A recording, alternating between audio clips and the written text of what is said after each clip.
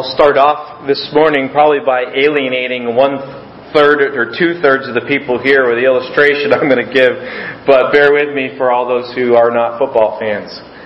I'm not even going to get into teams, so that would alienate another quarter of you at least. This past weekend was the induction of the Football Hall of Fame for several worthy candidates. And the two that brought some of the most notoriety and fame were Terrell Owens, a wide receiver, kind of from my era, I guess, and Randy Moss, who some of you who are Patriot fans will remember for helping win some Super Bowls. They're two of the top three receivers in the category of receiving touchdowns in the NFL. The first is Jerry Rice, and then these other two, Terrell Owens and Randy Moss. Both of them have some similar things in that, in their football careers, they tended to grate on certain people. They had personalities that were, let's just say, weren't humble, and they were very flashy, had tremendous talent. But there was one difference between the two. And the biggest difference between the two is Randy Moss had a tremendous gift and a talent here and being an NFL wide receiver, the one who catches the footballs from the quarterback. But there were times where Randy Moss, and even those of you who are Patriot fans will remember these times when he seemed to quit on some plays. He didn't give his all. Terrell Owens, on the other hand, though he had some issues with his team and his coaches and even the fans and the organization, his former coaches and teammates said this about him: he always gave his all. He always gave his all. He, in practice, on the field, whether you liked it or not, T.O. gave you everything he had. And there's a certain respect that I have for people and players who, no matter how talented they are, no matter how good they are, no matter what situation they're in, they give it their all. I've coached basketball in the past. I coached at the high school that I taught at in Oregon, and then Clinton and I helped coach here when we had the school. And there were some players who had tremendous talent, but didn't have tremendous drive. And then there were some players who may have had tremendous talent or may not have had tremendous talent, but they always had a tremendous drive. You knew that in practice, they were the ones who were going to be sprinting the hardest back and forth on their wind sprints. You knew that in the games, they wouldn't just be jacking up 3-pointers or fancy dribbling. They would be playing defense. And those players have always impressed me in a certain way. I have a daughter like that. Everything she does is just full bore. I mean, she's all in. Wherever she is, she's all there, and she's giving you everything that she has. And in this passage in 1 Corinthians 7, God is calling us, no matter where we are in our relationships, to be all in. To be all in and living for His glory. Now that might look differently in the execution of some of these relationships and some of the bumps and some of the storms that blow up. But God has called us to live for His glory, to be all in, no matter where He's called us. And this has shown up several times in 1 Corinthians 7 in the past couple of weeks as we work through here. And there's an idea throughout all these situations in 1 Corinthians 7, whether you're single, whether you're widowed or a widower, whether you are married, whether you are divorced, that Paul says that we are to, whatever state of relationship, God wants us to find the peace of the rock of Christ, to live for Him, and then to influence others in that way. Jason just read verses 10 through 16. That'll be our focus here this morning. So we're continuing our study of 1 Corinthians 7. 2 weeks ago, we looked at the first part of the chapter, verses 1 through 5. We studied the biblical principles of giving ourselves to our mates. Giving ourselves to our marriage partners, everything that we are, serving them. Then last week we looked at verses 6 through 9, and specifically at the idea of those who may be widowed or widower or even single, and God's guidelines for them. And today, the principles of marriage and divorce. Now, as we're come to a passage like this, let me remind you about the way we interpret Scripture, the way we interpret these verses. One of our principles of Bible study is that we know what kind of literature we're studying. You're going to study poetry very differently than you're going to study stories. You're going to study letters like we're looking at here very differently than you're going to study instruction in other places.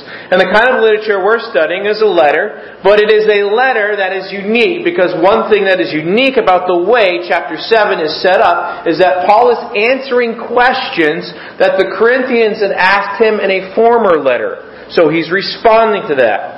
So that affects the way we seek to understand this passage. So we need to recognize that Paul's giving a full treatment of the subject he's addressing specifically, but these are specific answers to specific questions. And so we need to be careful here about the conclusions that the writer may have never intended us to draw. One of the wonderful things about the Bible is it has 66 books, and there is a unity all through those books.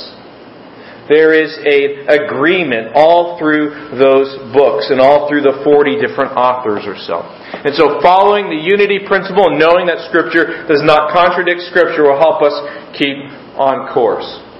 The subject we're talking about, of course, is critical, and I want to be gentle. I want to be sensitive, because I know that all of us have been affected by divorce in one way or another, whether us directly or friends or family.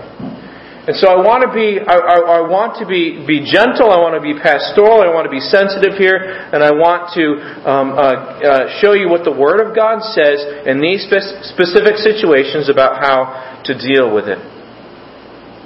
So, if we're going to have a church in our era, obviously divorce is one of the things that we have to be honest about and we have to deal with. And God has been very gracious, and that He has given us answers on this subject to help us please the Lord in this area like all others, because Jesus is Lord in all areas of life. And so I want you to know, though, that we are specifically going to study verses 10 through 16 this morning, not everything that the Bible says about this subject. I'm going to refer to some key parallel passages, but this, if we really wanted to have an exhaustive treatment, we could spend 8 weeks on this particular topic. If you'd like to do some additional study on yourself, I'd highly recommend Jay Adams' book on divorce and marriage and remarriage. He is concise, he is very clear, he is very helpful. I also want you to understand this morning that there may be people who take a different position on this subject than myself. And I've tried to be careful about studying the Word of God thoroughly before taking a position. I believe this is the correct position in light of the full understanding of what Scripture says about this, and I have some reasons from the Scriptures I could give for that position. But I want you to know there are literally dozens of positions on this specific topic. I'm not saying they're all right. I'm not saying they're all good, but we need to recognize that there are differing views on this. There are other folks who are godly individuals who accomplish much for the Lord who may hold a different position. I don't think ultimately this should be a position that divides the brethren. I don't think this should be an issue of fellowship. But my goal this morning, after understanding what these verses say and mean, is so that we understand the specific applications in 1 Corinthians 7, 10 through 16 for each one of us. Regardless of your own personal position on divorce and marriage, and I hope you have one, and I hope it's based on the Word of God, by the way. Not just your opinion, but it's an opinion based on the Word of God. But I think there's some very clear issues that emerge from this passage to help each of us identify ways that all of us can be changing and growing. Now, as we approach this passage this morning, it's important to know that Paul is talking to 3 different groups of people here. 3 different groups of people, and that's kind of how we're going to break it down here. First of all, God's Word to believers who are married to other believers in verses 10 and 11. Secondly, God's Word to believers who may be married to unbelievers who want to stay in the marriage. And then thirdly, God's Word to believers who are married to unbelievers who want to divorce, who do not want to stay in the marriage. So we're going to start with, in verses 10 and 11, God's word to believers who are married to believers, and His word to them is, do not divorce. Now, there were some people in the church at Corinth who felt that they were married, but they didn't need marriage. Or they may have made a mistake in getting married. Or perhaps, like he has referenced earlier, they were wondering if they would actually be more effective in the service of the Lord without the responsibilities of marriage. And Paul says in verse 10, and to the married I command, yet not I, but the Lord, let not the wife depart from her husband. But and if she depart, let her remain unmarried, or be reconciled to her husband, and let not the husband put away his wife. Friends, I want you to understand this morning that what Paul is saying is this morning. That live for Jesus by being committed. If you are married, be committed in your marriage to a believer. Here in verses 10 and 11. Be committed. Notice, he says in verse 10, yet not I, but the Lord says this. In other words, Paul is saying that based on Christ's authoritative command that we find and read in the Gospels, Paul says, I command, yet not I, but the Lord. Paul's reminding the Corinthians that the issue of believers being married to other believers was directly addressed by Jesus Christ. There are at least 3 or 4 times in the Gospels that this comes up. And Paul is talking to the couple whose marriage is shaky, 2 believers, and he's repeating the words of Jesus in essence and saying, Jesus' words that said, whoever divorces his wife and marries another commits adultery against her, and if she divorces her husband and marries another, she commits adultery. In other words, a commitment to marriage by a man and a woman is lifelong. It is underwritten by God Himself. It is not to be loosened. It is not to be destroyed by mere humans. What God has joined together, let not man put asunder. And Paul is making it clear that whatever a spouse's motivation is, she is not to use her divorce as a way of marrying someone else. So I'm not happy in my marriage, I'm going to divorce, and I'm going to go find someone else. And Paul says, absolutely not here. And Paul is dealing with people who are asking about whether they should divorce their spouses on grounds that the Bible and Jesus and Paul consider unacceptable. And he tells them that they should not do so. And so Paul is standing right with Jesus and holding that divorce may be justified only where one partner clearly manifests a radical refusal to respect one's marital commitments and maintain the integrity of marriage. And Paul's fundamental approach to the question of Christians getting divorced is very simple. Don't. The Lord has forbidden it. Don't allow yourself the luxury of entertaining it as a possibility. Don't flirt with the idea of what is beyond the limits. And there are folks who may think, I made a mistake.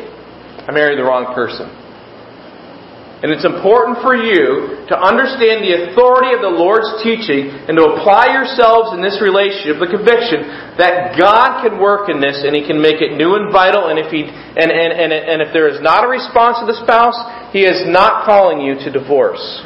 Paul probably is thinking about passages like Matthew 5 verses 31 and 32, Mark 19 verses 4 through 12 and others, where the Lord had said things like we have in our notes. In my notes here, the Pharisees had a debate going.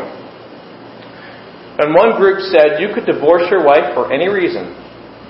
And the other group said you could divorce your wife only for repeated adultery, for which the person refused to repent. So they came to Christ, and I'll have you turn to Matthew chapter 19, and they asked this question, is it lawful, is it allowed under Moses' law to put away his wife for any cause? In Matthew 19, verses 4 through 6, Jesus answers. He answered and said to them, have you not read that He which made them at the beginning made them male and female?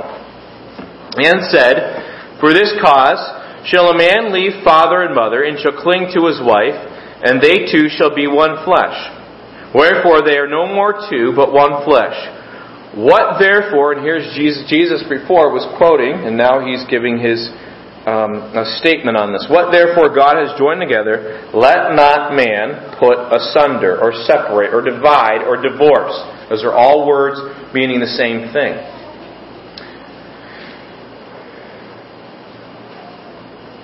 Now, in our passage in 1 Corinthians 7, Paul's quoting Jesus when he says, I'm not saying this to you, the Lord's saying this. But in Matthew 19, who is Jesus quoting? Well, he's quoting from Genesis chapter 2, verse 24, where the Lord said, wherefore they are no more two, but one flesh. What therefore God hath joined together, let not man put asunder. So the first point we need to make about this subject, regardless of anyone on their position of divorce and remarriage, is that God's plan is for one man to be married to one woman for life. God the Father said it in Genesis chapter 2. God the Son said it in Matthew 19. And the Apostle Paul repeats it. So the command is, don't divorce. Paul wants to be clear on that. So he repeats the command from both perspectives. To the Christian wife, he says in 1 Corinthians 7, don't depart. Don't divorce your believing husband. To the Christian husband, don't put her away. Don't divorce your believing wife. So we need to ask ourselves, well, then, where does divorce even come from? It was always God's plan for a man and a woman to be together for life. Where did divorce even come from? And the answer is not that God originated it. Turn with me to Deuteronomy chapter 24, please. Deuteronomy chapter 24.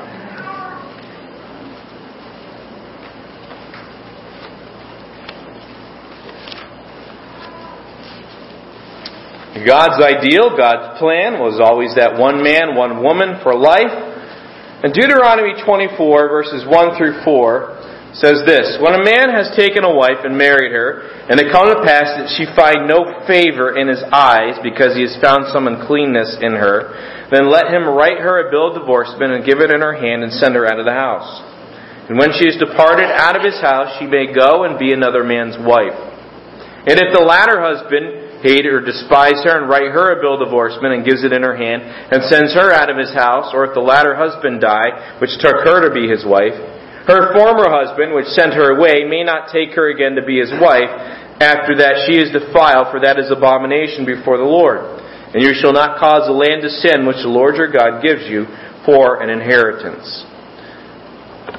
What was going on is there were Jews who were divorcing their wives and sending them away. They're leaving that woman in a position where she couldn't support herself, she couldn't remarry, she may have been open to any slander or gossip anyone wanted to make her the subject of, and God said, no, I do not want you to divorce, but here is the regulation of it if it happens. If you're going to, here is the way you have to do it. Now a few moments ago we read from verses Jesus quoted in Matthew 19 verses 4 through 6. And the Pharisees responded to Jesus, and they say in Matthew 19, well, if this is what you're saying, let no man put them asunder, then why did Moses command to give a writing or a bill of divorcement? And Jesus says this in Matthew 19 and verse 8. He said to them, Moses, because of the hardness of your hearts, permitted you to put away your wives, but from the beginning it was not so. And that's why Malachi 2:16 says the Lord hates divorce. God says to believers who are married, don't divorce. So his point is, in Matthew 19 and verse 8, he then says in verse 9, I say to you, whosoever shall put away his wife, divorce his wife, except it be for fornication, and shall marry another, commits adultery, and whoso marries her which is put away, does commit adultery. Now, Jesus here is telling us that He holds marriage to a very high standard, doesn't He? There's an expectation there that is serious. And there's some things that our hearts ought to respond to when we hear that. That God expects us to stay married. He expects us to stay married, and though He's given exception clauses, He expects us to stay married. And that ought to give us a tremendous amount of hope. Let me tell you why. Why would that give us a tremendous amount of hope? Because friends, God would not tell us to do something that it is impossible to do. God has given His strength and power. And friends, when there is a married couple who wants to act like believers and trust the Lord and believe the Lord, there is not a problem that cannot be solved by the gospel of Jesus Christ. There is not an issue that can't be addressed and handled. And you're saying, well, what about if there's not two? What about if there are not two that are going to be surrendered to the Lord? Well, friends, that's what opens up some more of this conversation here. Sometimes people think, well, divorce is just like taking scissors and it's just cutting away fabric and there you got a clean line. Divorce is messy, isn't it? And it's more like ripping and tearing. And God, a loving God who knows us better than we know ourselves, who loves us more than we can ever know, has been very kind, been very gracious, and putting up this roadblock on the divorce trail and saying, believers married to believers, be very careful. Be committed to each other. You can solve marriage problems biblically. And so that gives us hope. Friends, if two believers are committed to the Lord, there's not a situation in their marriage that by God's grace they can't handle.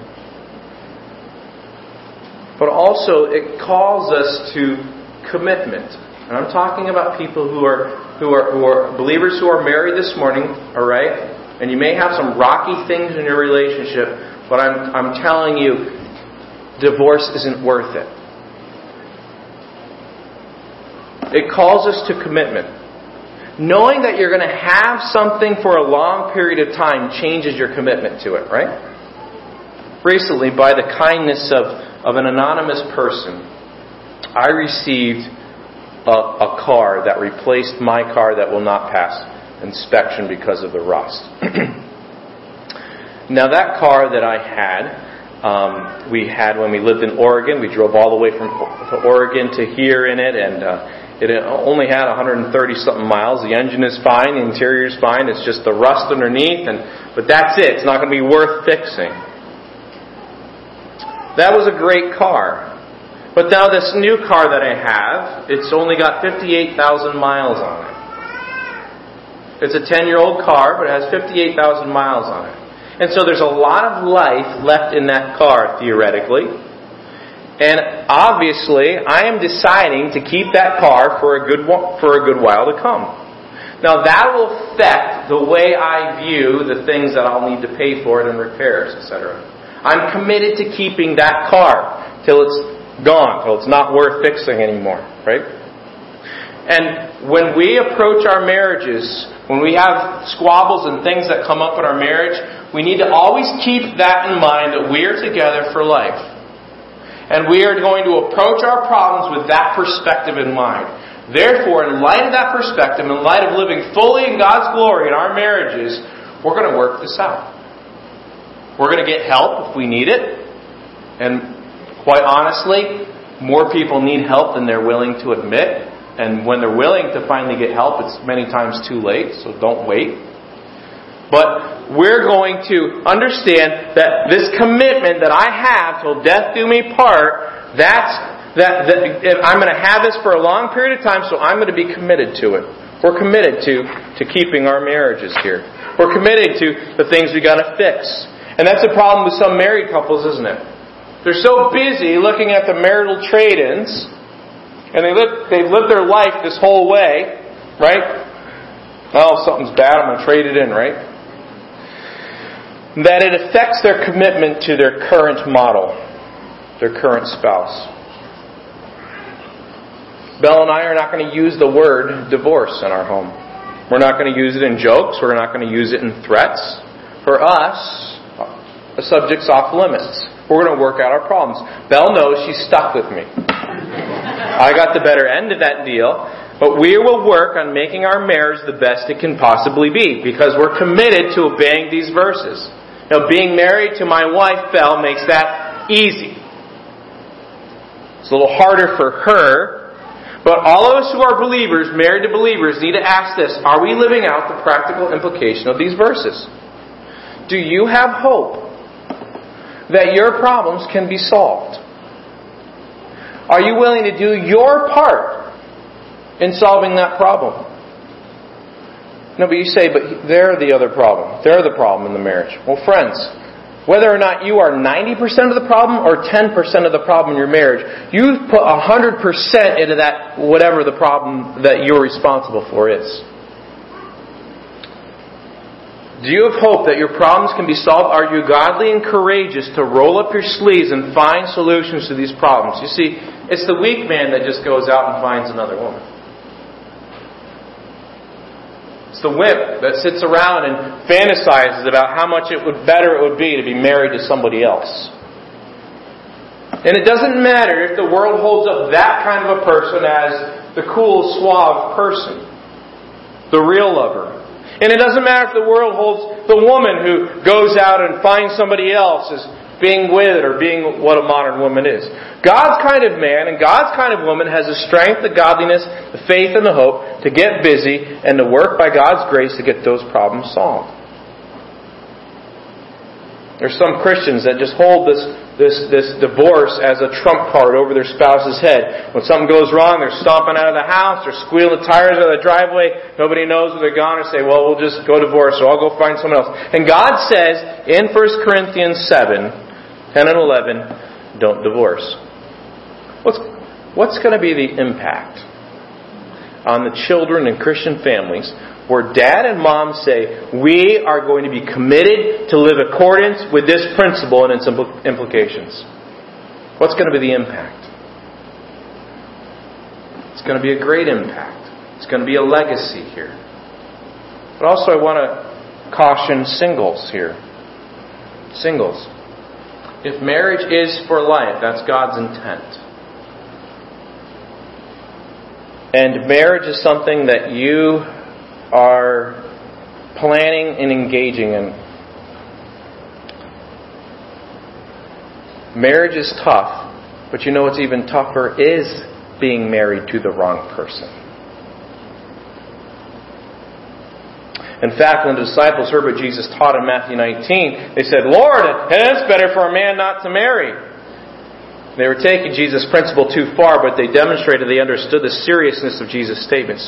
So friends, singles, children, teenagers, other singles who are looking to be married, seek someone who is seeking Christ. Seek someone who will bring you closer to the Lord Jesus Christ through their influence. Marry a believer who loves Jesus.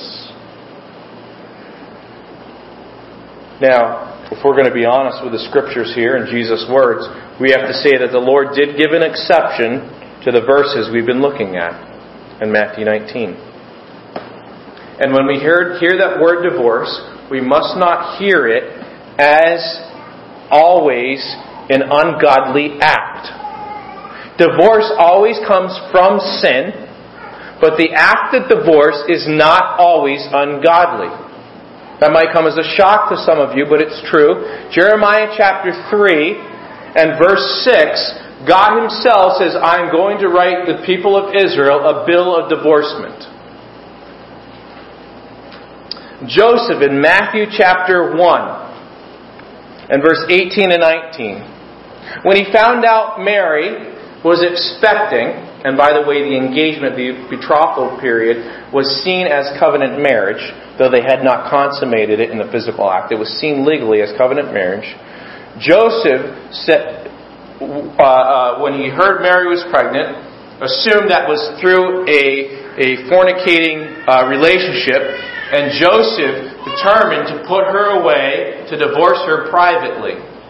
But you know what the Bible then says after that? It says Joseph was a just man. He was a just man. So friends, though the act of divorce comes from sin, it's rooted in sin because of problems in the marriage, the act of divorce is not always a sinful act. Understand that, please. And there are three things, I think, when you study Scripture that can end a marriage, biblically speaking. Death, which is what we are encouraging this morning. Which is what Jesus calls us to. The exception of fornication and desertion. And Jesus' exception to this command of staying married till life was in Matthew 19, verse 9. But He also said this in Matthew chapter 5, verse 31 and 32. It has been said, "Whosoever shall put away his wife, let him give her a writing of divorcement. But I say to you that whosoever shall put away his wife, saving for the cause of fornication, causes her to commit adultery, and whosoever shall marry her that is divorced commits adultery." The word that's used there, that's translated adultery, is not the best translation. It's the word porneia. Adultery is the result. Porneia is the sin. It's the word porneia, and it's the idea of sexual sin. And the bottom line is, Jesus did give an exception clause here for a lifelong marriage, and He uses a word that refers to general sexual sin.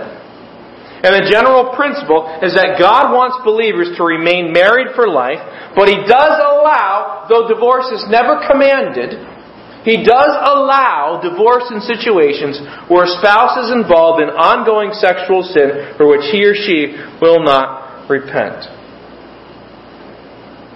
And so there's some things that obviously would fall from that. This does not apply in cases where the person repents. When someone repents, Luke tells us that we must forgive. And by the way, repent is not the same thing as saying, "I'm sorry."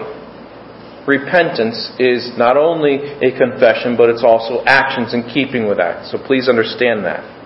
Because there are people who will say, "I'm sorry I did," and they'll do it again and again and again. That's not repentance. And when someone repents, the Bible says that other person must forgive. Forgiveness will then involve reconciling that relationship. There may be guidelines they need to work through here to rebuild that trust. But a person can't say, "I forgive you and I'll get out of the house because I'm going to divorce you." Right? Real repentance is accepted. And secondly, divorce, as I said here, is not commanded. It's not commanded. And many of these situations need to be evaluated on a case-by-case basis. And in cases where even the exception clause of fornication makes divorce possible, it still may not be the best route to take. It certainly should not be the first step. Some of you say, "Well, if there's an exception clause, then that's a weak view of marriage." No, friends, it's a strong one. It's a strong one. Because it's the person who would tell someone that they have no recourse, even when their spouse is committing gross sexual unrepentant sin with them, or leaves them, that the spouse has to stay in that situation and subject the children to that kind of lifestyle. That's a weak view of marriage. That's not saying marriage has an integrity to it. Marriage has an integrity to it. So Paul in 1 Corinthians 7 says that we're to stay together as believers. But then notice what he says. And if she depart, if the wife chooses to divorce, let her remain unmarried. And here he's talking here about a wrong reason for leaving the marriage. And Paul says if she leaves the marriage for the wrong reason, let her remain unmarried or be reconciled to her husband. Let not the husband put away his wife. It goes both ways here. He talks about wives putting away, not putting away, divorcing, and husbands not putting away. Paul says that person has two options. They divorced their believing spouse unworthily.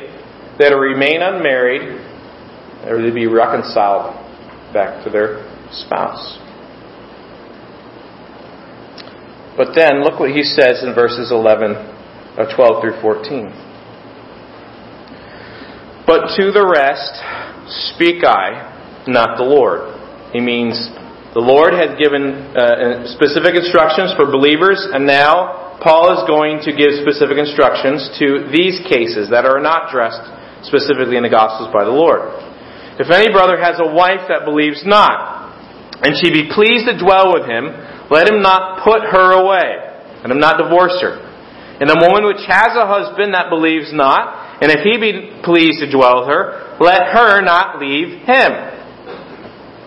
For the unbelieving husband is sanctified by the wife, and the unbelieving wife is sanctified by the husband. Else were your children unclean, but now are they holy. So what he's saying is this. live for Jesus. If you are married to an unbeliever, you both were married unsaved, and along comes a time where you found Jesus, but your spouse is still an unbeliever. And Paul says, live for Jesus by being committed in your already marriage to an unbeliever. Notice that it's an apostolic authoritative command. Paul says, this I say, not the Lord. And what he's meaning here is the Lord addressed a certain situation in the Gospels, and now I'm addressing this situation with the Gentiles and pagans. It's authoritative command. So live married to an unbeliever. If you're already married, you're not going to leave that person because they're an unbeliever. Because here's the reason. Paul says this. You have a sanctifying influence to that family. It's a powerful influence to the family. He says in verse 14, the unbelieving husband is sanctified by the wife, and the unbelieving wife is sanctified by the husband. Else were your children unclean, but now are they holy or set apart. What he's saying is this. Though they may still be an unbeliever, God can use your influence in that family to draw them to Christ. That may happen. You have the opportunity now, like Jesus did. Remember when Jesus touched the lepers in the Gospels?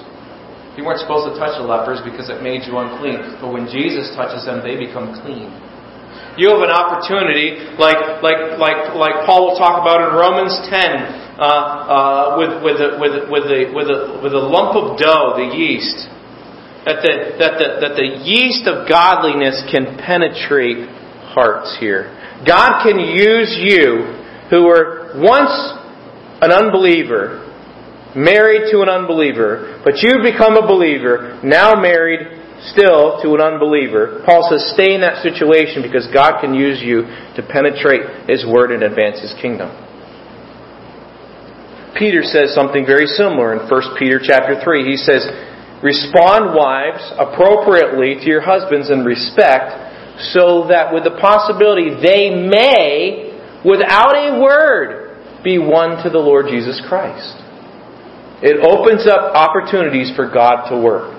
So if you have a spouse, you're a husband, and your wife is an unbeliever, or you're a wife and your husband is an unbeliever, be committed to your marriage, though your spouse is an unbeliever. It's a powerful influence to the family. And then he says this in verse 15, the third situation. But if the unbelieving depart, let him depart. If you're married to an unbeliever, and they said this person is totally different than the person I married. They want to live for Jesus. Our values are different. And I, as an unbeliever, can't handle this. I'm walking away. And Paul says, don't fight it. You must allow them to walk away. It's not the situation you're going to initiate. It's not the situation you're looking for. But Paul's saying this. If the unbelieving depart, divorces, let him depart. A brother or a sister is not under bondage in such cases, for God has called us to peace. For what know you, O wife? Or you may find this out. Or what do you know if this happens? Whether you shall save your husband. Or how know you, O man, whether you shall save your wife? And so what Paul is saying is this. Yes, be committed to your marriage to an unbeliever. But if they desire to depart, Paul is saying it is better to live in peace than it is to be kicking and screaming against their departure. Live for Jesus by allowing your unbelieving spouse to leave. Because of the principle of peace, in verse 15, and because you're trusting the Lord. Your hope is rooted in the Lord, and it may be the thing that may result in their situation. So it is their decision. Paul says it releases you from the marriage. You are not in bondage in that marriage. Now you're released. You are unmarried. It follows the way of peace, and it may result in their situation. Friends, the Lord Jesus purchased us at great cost to His life. And our lives on this earth are like a vapor of fog in the air. They are fragile. They are very short. And what God wants us to understand in these three situations is what He wants us to understand in verses 6 through 9 and in verses 1 through 5. Use the lives that He has purchased to live full out for Jesus in whatever state you find yourself. And if I'm speaking to married couples whose relationships are stormy, look for counsel from trusted believers who know the Word of God, who will use the Word of God to guide you through wise living and next step in your relationships. But wherever you find yourself, whatever your circumstances, be all there for the sake of Jesus Christ and His gospel. Wherever you find yourself, Jesus delights in using your life to influence other lives for the kingdom of God. Live a full, resurrected life through Jesus and for Jesus. Though we haven't brought up the topic of can someone who is divorced remarry. That'll come up again here. What I want you to understand is leverage where you are for the sake of the kingdom of God. Live for Jesus' glory. Let's pray.